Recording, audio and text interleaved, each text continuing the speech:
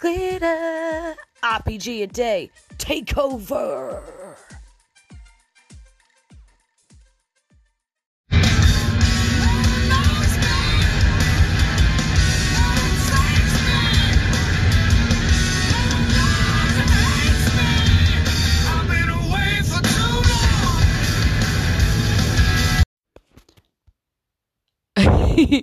So that little recording was sort of like an apology from me. Life got really crazy here at my house and over the weekend, and I had gigs and computers were being installed and there was a lot of software to download, and I'm trying to organize a Twitch stream coming up on Tuesday. So there's just a lot going on, but I slept and I didn't do RPG a day. So sorry, but I'm back, I swear.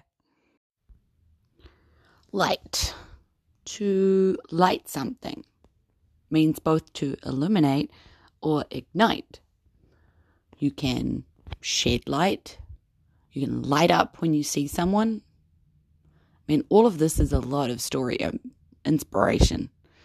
There's the other type of light, I guess, meaning opposite to heavy, like feeling light-hearted or, for that matter, light-headed. And also, things being physically light. Honestly, I don't have much to say about light today, other than that I'm a creature of sunshine. I'm basically a cat. I want to lounge in a patch of sun with a book and a cup of tea. That's my happy place, and I cannot wait for summer. In a quick RPG note, I hardly ever play, encumbrance or track those little things like spell components or even rations and torches and stuff. I mean, maybe someday I'll write a survival campaign where it all really matters, but I just kind of find it boring because I want to tell the stories of the characters with my players, and how heavy their bag is just doesn't really feel like it adds anything. I mean, feel free to call in with your thoughts on that. I'd love to hear them, especially if you've got fun ways to incorporate points like encumbrance or spell components into a game. Anyway, on to what you're really actually here for. The story of Kyra Felglade.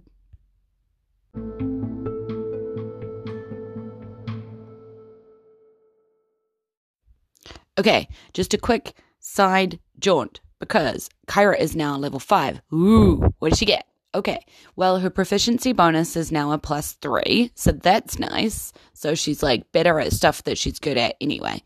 She has 2 third-level spell slots now. Ooh, with 9 prepared spells. In addition to the circle spells, though, bringing that to a total of 13 spells known. 5th level, you gain access to the next lot of circle spells, which is why it's 13. As a forest druid, she gets cool lightning and plant growth. So basically, she gets to grow plants and just bring down some sweet lightning from the sky. I don't think that'll ever come in handy. Of course it will. I'll use it all the time. I forgot that last time she should have had another cantrip. So we'll choose that now too while we're choosing spells. I think my previous rolling system is a bit subjective because I just kind of went spells that are kind of naturey. So I'm trying a new way of rolling using the schools of magic now. And I'll probably continue this through the whole time because it makes more sense.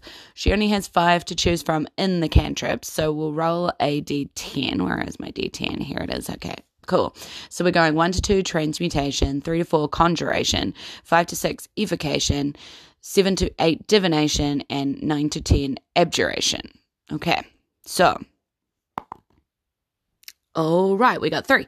3 is conjuration. Conjuration has create bonfire, poison spray, or produce flame. 3 choices. Okay, so let's go with AD6. All right. 6. Produce flame. Well, that's interesting, considering her prophecy now, isn't it? Okay, so the 3rd level spells have 5 choices too, but necromancy replaces divination. So using the same numbers as before. Okay. Nope. Wait, that rolled off my pad. No, wait, stay on the pad. Okay. That is evocation. Okay. So we have daylight, wall of water, or wind wall. Okay. So again, 3 choices. So we're going to go with a D6. 1 to 2, 2 to 3, 3 to 4. You know what I mean. Not 3 to 4.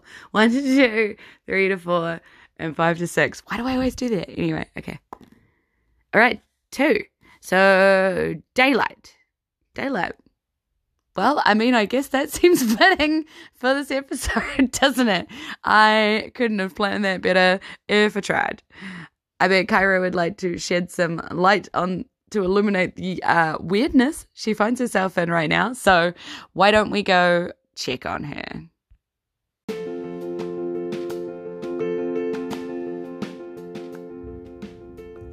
Kyra felt the walls tight around her flanks. The tunnel that she'd found herself in was worn smooth and slanted steadily upwards and in places grew quite tight.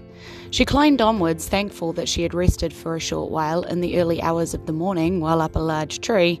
That had meant she could resume her form as a panther for another few hours today. And she figured she still had about 30 minutes to go, by which the growing light in the tunnel would be more than enough.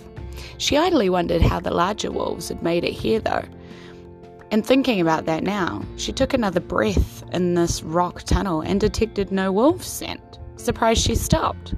But how? They had definitely entered this tunnel, and there hadn't been any offshoots to explore. She didn't have any time to explore this thought though, as the light was growing now and she needed to move ahead to the exit that she could see.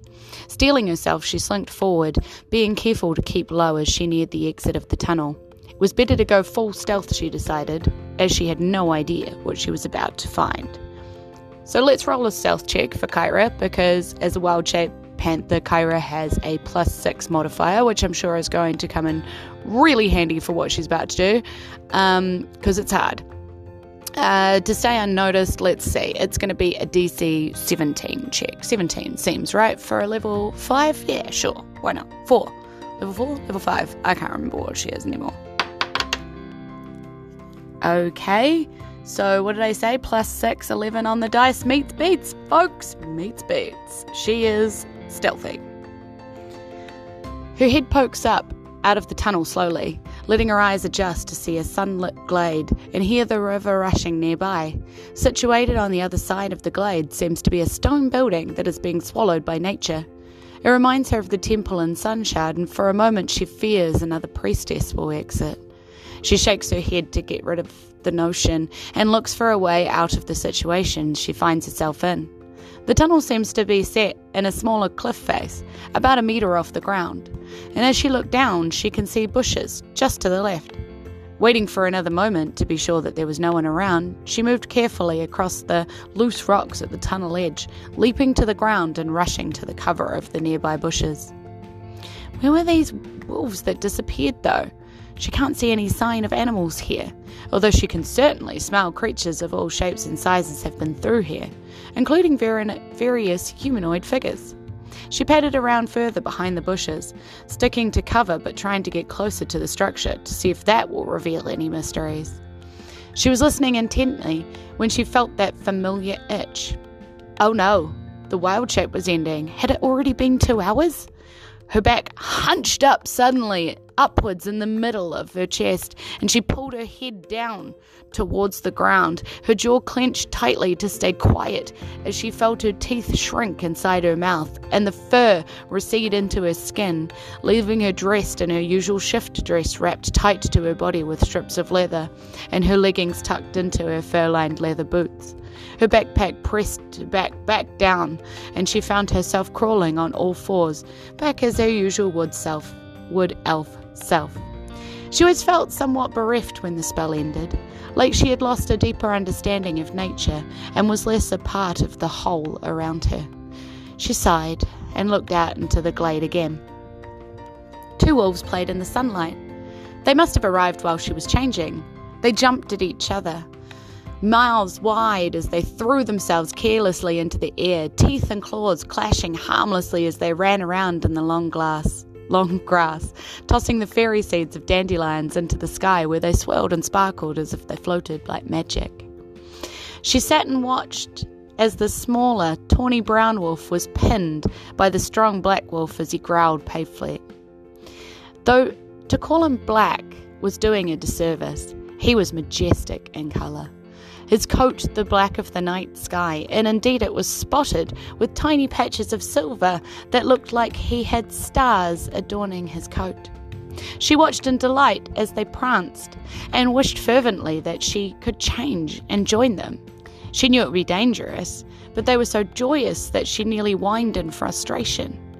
As she considered trying to move on from her spot, she looked over to see the wolves one more time, and saw the midnight wolf hunch his back up, dig his claws into the ground, and before her eyes shake off his fur to reveal a darkened green of muscled skin. In shock, she watched as the head of the wolf came up and howled at the sun, but it morphed into the haunting sound of the wolf cry into the joyous cries of a man. And when his head came down again, she could see familiar features of a wood elf.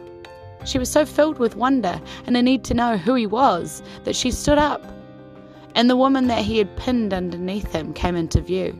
She was a beauty with flowing red hair tumbling about on the ground, and Kairos felt suddenly self-conscious as she stood there and went to leave. Her movement must have betrayed her, and the man looked up.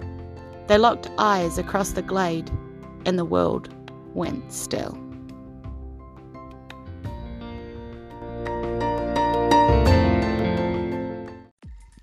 Thanks for joining me in this Jules from NZ RPG a Day Takeover special. I hope you're enjoying our improvised D&D 5e story. Tune in tomorrow for our next prompt. Thanks to my gems, KP, Bobby, Shell, Scott, Glenn, James, and Jason. And a big thanks to everyone listening. I don't know if it was Aotearoa New Zealand or Roleplay Games that brought you here, but I'm super glad that you've stopped by. We'll be back to New Zealand episodes in September because August is for RPG. E nohora, ka kite anō. Goodbye and see you again soon. Mwah!